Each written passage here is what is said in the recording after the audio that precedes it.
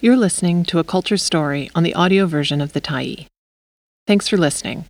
The Tyee is a nonprofit newsroom that is funded by our audience. So, if you appreciate this article and you'd like to help us do more, head on over to support.thetyee.ca and become a Tyee builder. You choose the amount to give, and you can cancel at any time.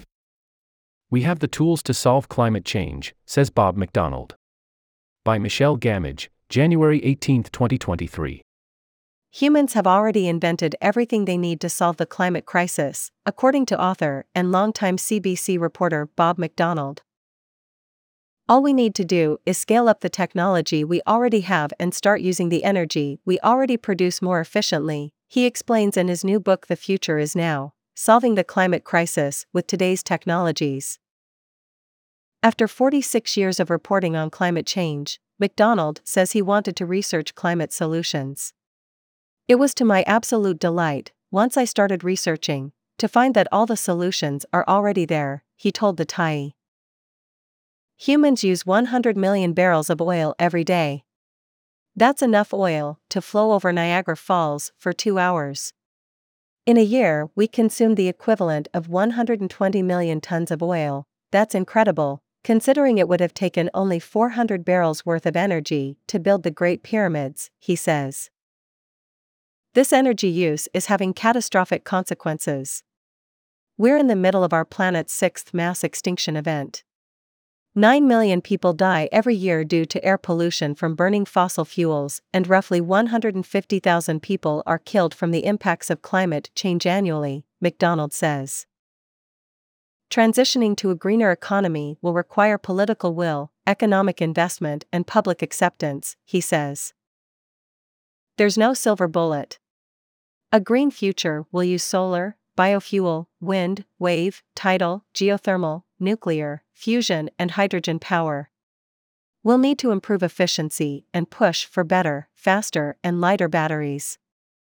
We also need to rethink how we use oil. For example, Proton Technologies in Saskatchewan found pumping oxygen into depleted oil wells with water in them produces hydrogen and heat. The latter can then be used to run the machine that pumps oxygen in and harvests the hydrogen. The Tyee sat down with McDonald to talk about energy solutions, how partnering with oil companies could benefit a green transition, and why we're likely going to see the first fusion power generator come online within a decade. The resulting interview has been edited for length and clarity. The Tyee, your book isn't just about how to generate energy, but also how we can use what we already have better. Why? Bob McDonald. Consumption is a huge issue, especially here in North America, where we live in a cold climate and our population is spread out. But we can still cut down on the amount of energy, the amount of food, the amount of water that we waste. Retrofitting buildings is a great place to start. Take the Empire State Building as a model of efficiency, where they replaced the windows, put heat-reflective screens between the radiators and the walls, and installed LED lights. They save millions of dollars per year on energy. Retrofitting buildings and homes up to LEED standards creates a sense of pride.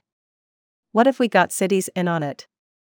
Wouldn't it be great to have environmental competitions between cities for bragging rights for who is greenest? Some of the solutions you mention in the future is now seem so simple it feels ridiculous that we don't all use them. 2 examples that stood out to me were the Finnish company Polar Night, which uses power collected in the summer to heat buried sand, and then uses it for heating all winter. You write that the potential heat storage capacity of 1 hectare of sand 20 meters deep at 600 C is the equivalent of 4,500 tons of coal or 10,000 megawatt hours. The other was the Scottish Voith wave generator, which stuck a big long vertical tube in the water. Waves pushing in and leaving the bottom of the tube moved air that spun a turbine at the top. These generators were providing 300 kilowatts that powered 250 homes in Spain. Did you have any similar favorites? Yeah, the Orbital Marine Power Generator in Scotland. It looks like something Batman would drive. Editor's note: this device looks a bit like a giant bird. Its body is 72 meters long and it has two giant turbines for wings, each 20 meters wide. With its wings up, it can be towed anywhere. The turbines turn both ways to catch the tides, and it can generate up to 2 megawatts, or just over 18% of a household's annual energy demand in the Pacific Northwest. I'm a sailor and sail around the Gulf Islands. Oh boy, sometimes the tide funnels between islands and the water runs like a river, twice a day. Tides are predictable down to the minute for the next 1,000 years, but we're not tapping into them. Since 1942, an average of 1 person every 14 years has been killed by nuclear disasters, compared to 9 million people who are killed by fossil fuel pollution annually. Why do you think we struggle to grasp the comparable risk between these two technologies? We don't see the deaths from fossil fuels, or the CO2, carbon monoxide, and sulfur dioxide that causes pollution and smog and chokes up lungs. It's not easily visible.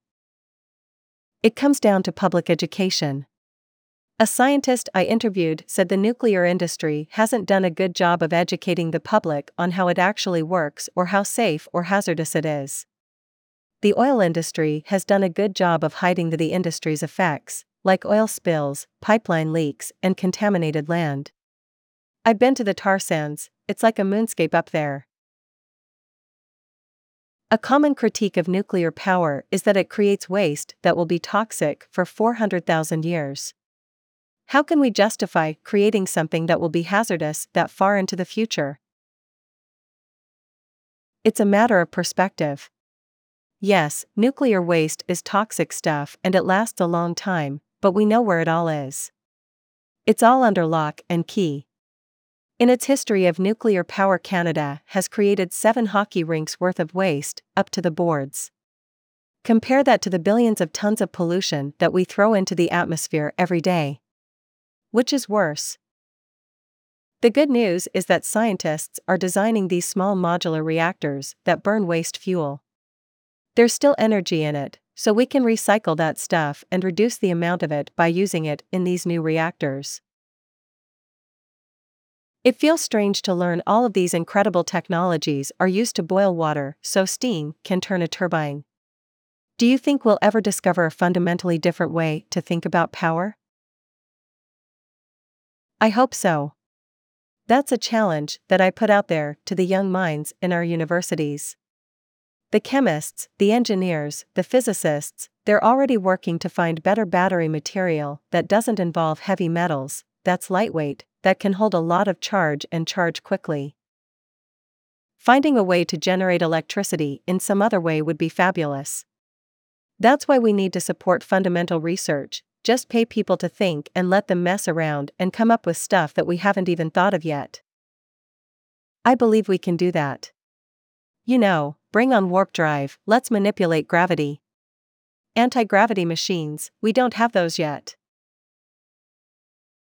Speaking of future technology, you've got a whole chapter on fusion power. Do you really think we'll see fusion power in our lifetimes? It's happening. The ITER project in France is under construction right now. It's over budget and behind time, but when they finally got the thing up and running, it'll be incredible. And the Massachusetts Institute of Technology has the spark reactor, which is smaller and more efficient. They're hoping to have that up and running around 2025 or 2030. We are going to see fusion. There was the breakthrough that happened at the end of last year where they got more energy out of a fusion reaction than they put in. That was a nice boost for the whole industry to say yes, it is possible, we can do this. It'll become part of the montage of energy sources, but it won't take over everything, there's no magic bullet. For all these solutions, the book doesn't talk about organizations that oppose a transition to a low-carbon world. The oil and gas industry is massively powerful and killed the electric car once before. Why doesn't the book look at things that could limit or inhibit these innovations? I'm not interested in obstacles. I want to look at opportunities. If we work with the oil companies rather than against them, it'll be more productive. It would be in their best interest to think of themselves as energy companies so that they can supply us with other forms of energy, whether it's hydrogen or something else. Iceland, back in the 80s, decided that they were going to go to a hydrogen economy. They have cheap geothermal energy and lots of water, which you make hydrogen out of. It was Royal Dutch Shell that helped Iceland get off oil. Their philosophy was, we don't care what cars are filling up with as long as the gas station they go to says Shell. That was brilliant philosophy. That kind of approach can make the oil companies an ally rather than an enemy. Let's work with them. As soon as you label the evil oil empire and the green tree huggers, both sides dig in their heels and nothing happens. I didn't want my book to point out reasons why to not do something. Let's look at why we should do it and how we can do it. Those answers are out there. People think going green means we've got to give up everything, go back to the caves. Not so. We will still have cities and cars, everything will look the same. But there'll be something different turning the wheels. Your electricity will be coming from different sources. Rather than a coal-fired generating station, it will come from wind and solar farms, your own roof, whatever, it's gonna come from a lot of different sources. There will be an evolution of what we have rather than some big overnight change. There doesn't have to be a catastrophe. At the end of the book, you discuss how the Industrial Revolution caused conflict, social disruption, and environmental degradation, and how we should be careful not to cause that harm again during a new, green industrial revolution. But aren't we being pushed into this new green revolution because of those exact harms? I think we can learn from the past. We're far more environmentally aware now than 150 years ago.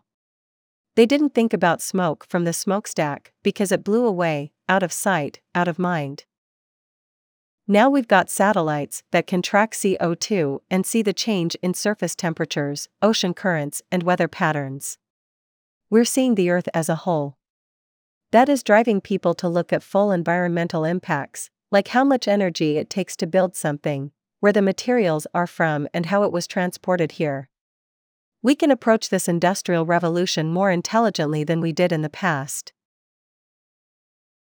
What about developing nations, which are impacted by climate change without being responsible for it? They're also out of sight and out of mind. Many developing nations are adopting new technology better than Canada. The last time I was in Rwanda, everyone had cell phones. It was too expensive to build telephone lines, so they went wireless. Other parts of Africa have geothermal or solar power. Canada should export green technology rather than the old stuff, like internal combustion engine cars, once they're no longer allowed here. There are opportunities for the developing nations to develop in a green way, rather than duplicate the mistakes that we've already made here. Thanks for stopping by the Tyee today. Anytime you're in the mood to listen to important stories written well, we'll be here. And if you'd like to keep independent media going strong, head over to thetyee.ca and click on the Support Us button to pitch in. Finally, big thank you to all of our Tyee builders who made this story possible.